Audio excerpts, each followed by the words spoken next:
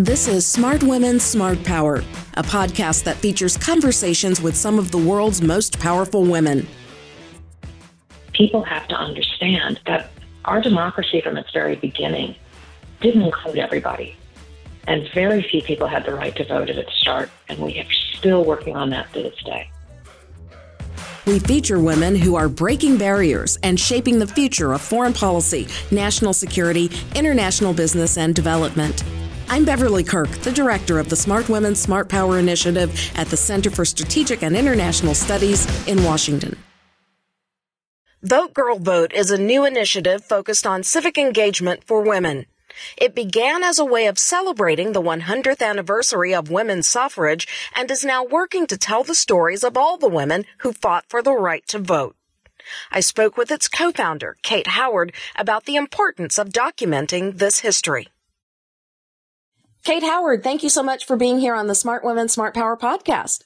My pleasure, Beth. Thank you so much for inviting me. It's a real joy to be here. Well, 2020 is the 100th anniversary of the 19th Amendment giving women the right to vote, and you started an organization called Vote Girl Vote to mark this anniversary. What is Vote Girl Vote? Why did you start it, and what are you hoping to do with it? Well, I came up with Vote Girl Vote, the idea for it, actually during the 2016 election. It literally popped into my head. And when I realized that we were going to be celebrating the 100th anniversary under the current presidency, and I realized that it was really important for me to celebrate and honor all of the women who came before us who didn't have the right to vote. And I also realized how little I knew about it. And I and my co-founder got together, and we didn't do anything on it for a couple of years. And then about 2 years ago, we got together and decided that we were going to launch an initiative on this, a social media initiative. We live on Instagram and Twitter. We have a website now, and we've been growing over the last 2 years.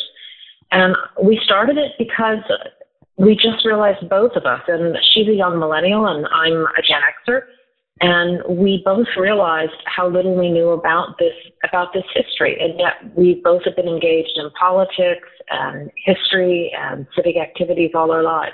I've served as an election observer in the U.S. and overseas for years, and I grew up around voting. My mother was an election judge for almost her entire life, over 50 years. She would go every year to the poll. I grew up with election days being the day that mom left the house at 4 a.m. and came back at 9 p.m. And so we launched it on Instagram and Twitter, and we started posting about the history of women's rights to vote and our efforts to seek suffrage. What I'm hoping to do with it, and what we're hoping to do with it, we've grown quite a bit since 2 years ago. We're still very small in terms of an Instagram following, but we figured out our space over the last 2 years. And we're the space between actually going out, getting people to go out to vote, and the space of running for office. We're in that civic education space of how important it is for all of us, but especially women and girls, to be engaged at a civic level in our local communities, whether it's at the very local level, the state level, or the national level. And there's an awful lot of things that we can do to empower ourselves beyond registering to vote and voting, which is obviously the most important. And there's just a tremendous amount of activity. And there's so many important races that we often not even aware of that are on the ballot. We tend to focus on the presidential election or the Senate election or the governor. And there's so many elections and so many races and so many initiatives that we vote on that often don't get a lot of attention, and many of those races go uncontested. So that's pretty much where we are with this and where we hope to operate. We've really found our niche. It's right between the get out the vote and running for office, and we're about bringing the education of women's history and women's suffrage to the next generation and current generations of women.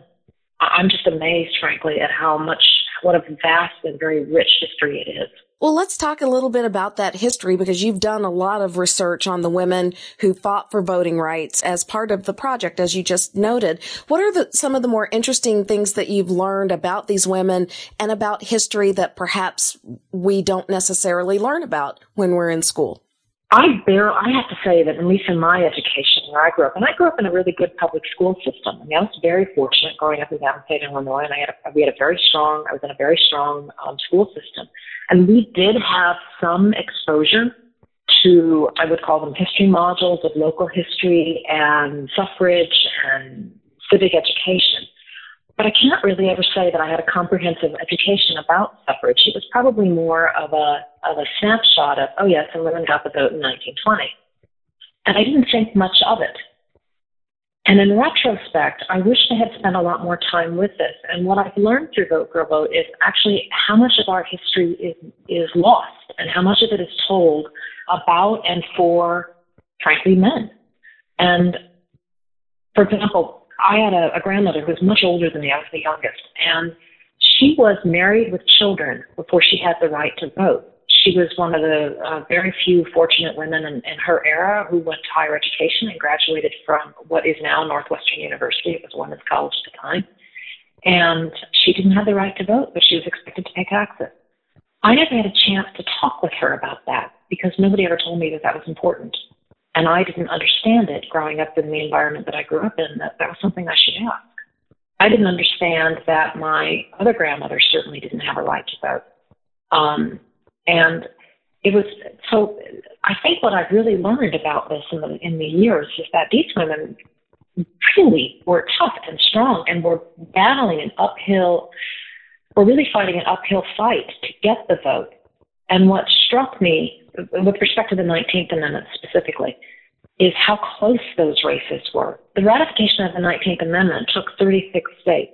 It was not a sure thing. In fact, they had pretty much given up. It was a lost cause when Tennessee scraped in with one vote on the 18th of August, which we just commemorated the 100th a week ago. And that was replicated across the United States. 12 states didn't approve the 19th Amendment until after the fact, or voted it down. There were 48 states in the Union at the time, and some of those are quite surprising. Vermont, Connecticut, and the reasons they didn't vote on it or voted it down are surprising. What were some of the reasons, if you remember, from the states that actually voted it down? Well, it's really interesting. There was anti-suffragists and there were pro-suffrage. And so a state like Connecticut, perhaps, Connecticut did not choose to pick up the ratification process. There was concern among those in office that if you enfranchised women for the 1920 election, they would vote out those who had opposed suffrage because these were not close votes in the Senate or the House necessarily. And there were some very ardent anti-suffrage for women politicians who were elected in office, and certain legislatures didn't want to put a senator or a congressman in jeopardy. Others voted it down for lobbying reasons. There was on both the pro-suffrage and the anti-suffrage, there was racism and views of who you might enfranchise. What would happen if we enfranchised African Americans was some of the arguments. And when you read some of the legislative history and some of the news articles, it's disturbing and appalling. You raised the issue of Black women and how the 19th Amendment essentially gave white women the right to vote back in 1920, but for Black women, Indigenous women, and other women of color, that right to vote came much, much later. And you've pointed this out in your posts on your Instagram account. Are enough people talking about, as we mark the anniversary, about the fact that Black women and other women of color fought alongside the suffragists at the time, way back in the day, but they didn't get the vote. They didn't get the right to vote until many years after 1920. The answer is no, we're not talking about it. We're not talking about suffrage for women in total enough.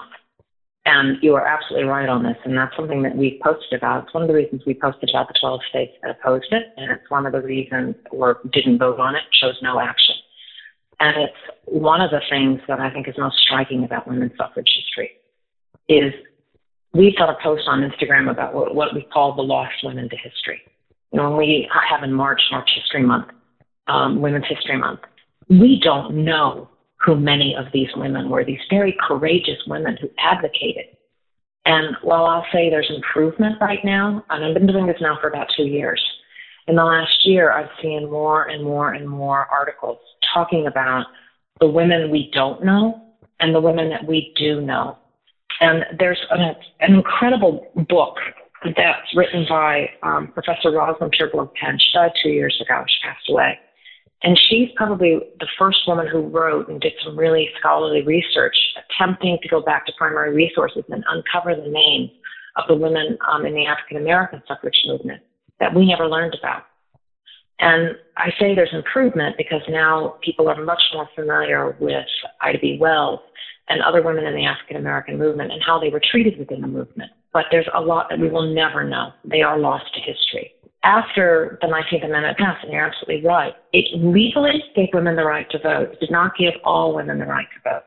In practice and in law, there was a whole series of laws that followed the 19th Amendment in 1920. Up to present day, we continue to stop voter suppression, indirect and direct. And certain laws, for example, Hawaiian weren't enfranchised until they became states. Native Americans, Chinese Americans, Japanese Americans, and then, of course, the 1965 Civil Rights Act, the Voters' Rights Act, and then the 1964 Civil Rights Act. All are steps furthering along an effort to enfranchise every American voter. And there are just some fascinating stories. Ida B. Wells actually is from Illinois, which is my home state.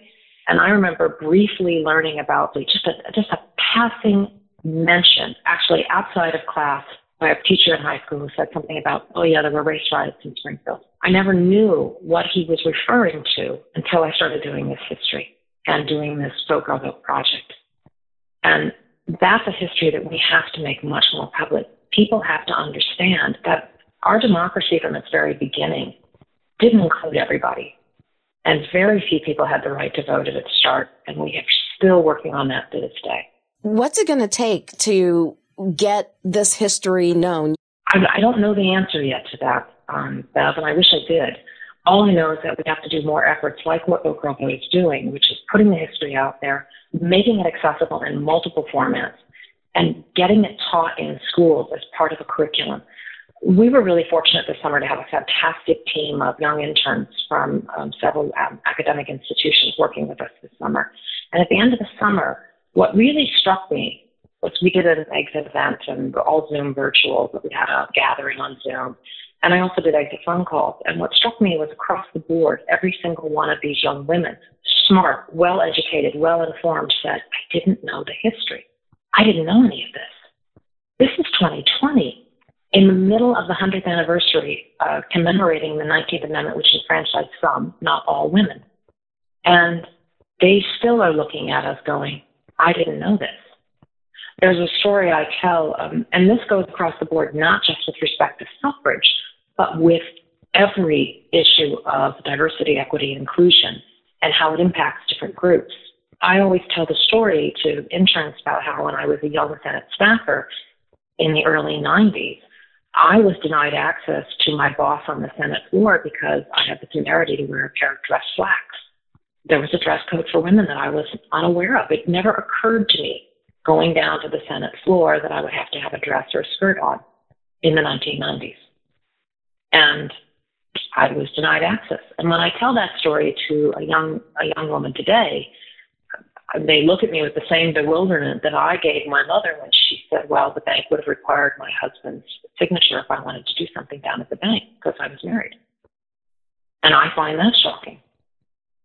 So we have a lot more work to do, and I think all we can do is continue to do exactly what the efforts of Vote Girl Vote and other initiatives are, to keep putting these stories out and putting this history out in different formats.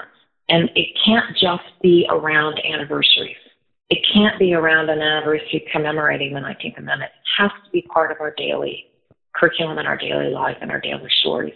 We have to increase the presence of all voices in our daily life and our daily media. We don't have that enough. And that's something that has become very starkly clear to me as we launched Vote Girl Vote, that it's absolutely important and imperative that more voices be elevated. The statistics are just staggering when you look at them. And it's every field, every industry. It doesn't matter if it's nonprofit, for-profit, or government. We have too many we don't have enough voices that are represented. We aren't looking like America yet when we look at our specific industries and fields. My opinion only. If I could just follow up quickly, are there any statistics that stick out that you remember and can share with the audience? I don't have the specific numbers in my head, but I was just listening as part of a post we did on the difference between the term suffragist and suffragette. And I went back to the movie Suffragette 2015 with Meryl Streep. And this is in 2015. And it was a really interesting interview about the movie Suffragette and how all the actors in the movie, all the people on the press conference, were talking about how they didn't know the history. So that's striking to begin with. And then very specifically mentioned the reviews of movies. And not to pick on them, but Rotten Tomatoes was, I believe, the example she was using. And she was pointing out the disparity between, we go to Rotten Tomatoes to get an idea of whether or not the movie's good and we want to go see it, correct? The reviewers for Rotten Tomatoes, the differences between the percentages of women reviewers and male reviewers was absolutely stark. I need to confirm the numbers here, but if I'm not correct, if I remember correctly, it's something like a 70% difference in ratio. Mm-hmm. 1,400 male reviewers, 167 or 199 women.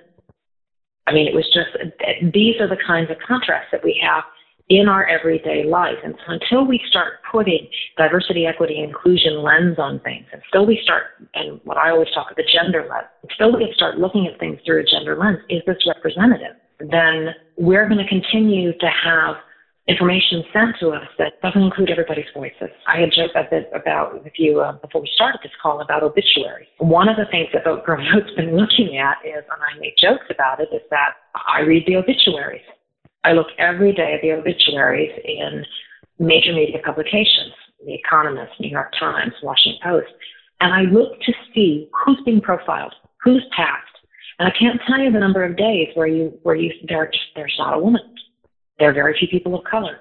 And I actually did the count, and unfortunately I don't have the statistics in front of me, but I actually did the counts for The Economist magazine. And it was staggering.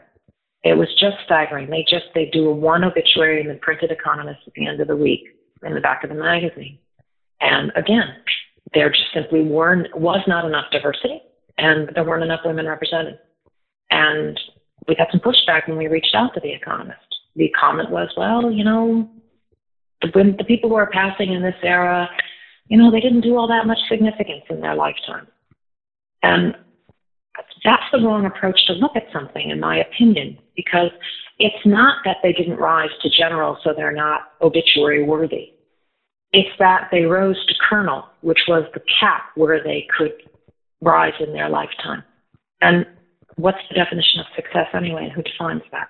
And that was worthy and important for the woman who rose to be a colonel at that time in history, when that was the top level that she could achieve. Mm-hmm. It's certainly significant. Or that she could only serve for 3 years because she got married and was an automatic, that's it, you're done, or pregnant later. And it was really interesting to me as I started doing this, because one of the things that I noticed was you would look at the Washington Post. This was when the print papers were still around. I've been doing this for years because I had a neighbor who told me, read the obituaries, they're fascinating. And I remember looking at her as a 14-year-old going, you're crazy. But she's right. They actually are fascinating. It's a history lesson. And what really struck me in the Post is, as the greatest generation was passing in the 90s and the 80s and the 2000s, you would often see a picture of a woman who might be in a World War II uniform.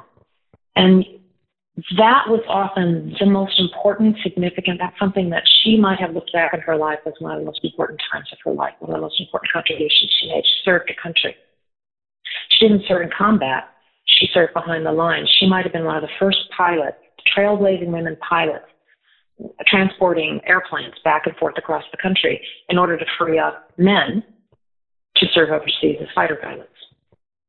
And those are stories that we need to uncover, and there shouldn't be a day that goes by that paper shouldn't be highlighting a trailblazer who made it a little bit easier for me to get ahead, a little bit easier for you to get ahead, and push that ceiling a bit further for all of us. Let me ask you about something else that you've been involved with, and that's an effort to get states to change their statutes in the U.S. Capitol building to have more women represented. Is that also part of Vote Girl Vote? Yes, absolutely. And there's a statistic. I blanked on it. I should have used that one immediately.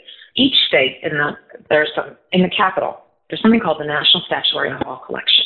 And it's fascinating. And you and I have talked about this over the last year together from some of the things that I found out about Kentucky and Tennessee and other states. Each state is allowed to send 2 statues, and the state picks and chooses. And there's some fascinating stories here.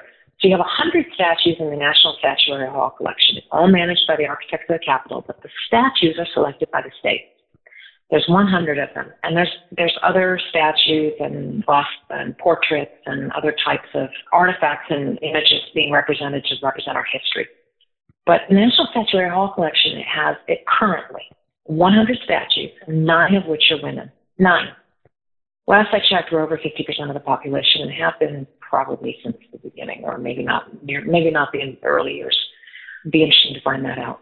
Of those 9, only 2 are women of color, both Native American women, and the women tend to be, these 9 statues tend to be states west of the Mississippi River, which makes sense because if you think about it, in the early years, the western states led on a lot of this. They led on suffrage. My speculation, there were fewer people, a lot more opportunity to take advantage of, to rise and grow, and to take a space where you might not have taken that space in a more populated eastern state, and where the rules and the societal norms were less present because of necessity. So only 9 states. Now, there's a move to change this. Florida, in particular, is sending Mary McLeod Bethune, who is a suffragist and a noted African-American educator, really fascinating woman.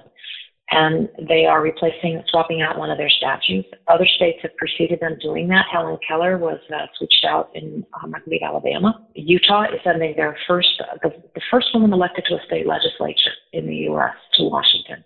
But this is a big campaign to do it, and it takes a lot of time, it takes money, it takes effort, and it takes initiative. And there's some fascinating stories about this. We've done some research on this, and we haven't published on it yet. But I'm intrigued about Kansas because over a decade ago, 2 decades maybe, 2 decades, Kansas made a move to replace their 2 statues. They chose to send, I believe it was Eisenhower and Amelia Earhart. And Eisenhower's was sent almost immediately. Raised the money, got the statue, swapped it out. Within 2, 3, 4, 5 years, it was done. Amelia Earhart sadly went missing in action again. And she's never since. And don't know what's ever happened to it.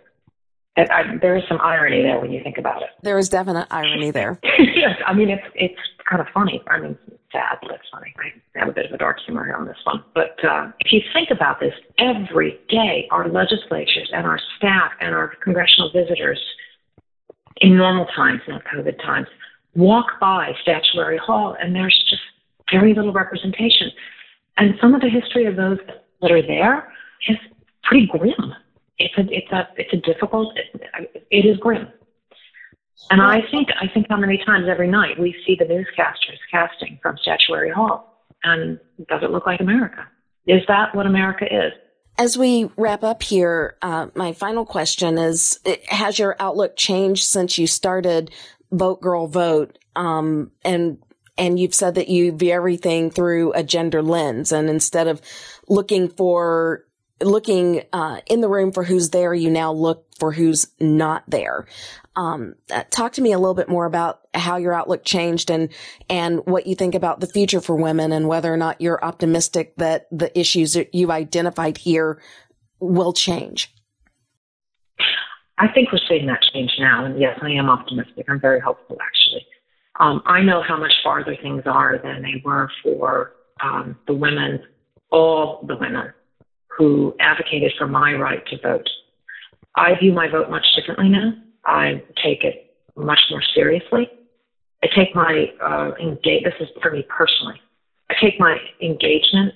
I'm beginning to realize it's not enough to vote. We don't vote enough in this country. Our statistics are low on that. Not enough of us who are eligible voters vote or vote regularly. I've been guilty of that myself in the past, or guilty of it. I don't believe in shaming, but I think it's absolutely imperative, more now than ever, that we vote. It's important and imperative that we engage in the electoral process, that we take our role as election observers, as poll workers, as election judges. And by the way, for anybody who's interested in it for 2020, it's an absolutely important thing to do, and it pays. most of these jobs will provide a salary for the time that you're working. Election observers know, but that tends to be volunteer. Election poll workers and judges, and it's a really serious job. It really brings democracy home. Yes, I do look at things differently. First of all, I've learned so much about suffrage. I now understand just what a complex issue it is, and that it's a work in progress. I've always said in my work overseas in places like Afghanistan, and that's actually where my gender lens really began, when I started working overseas in other countries. And it started even before that, when being sent off the Senate floor for wearing dress slacks. Which now that made a very strong impression on me.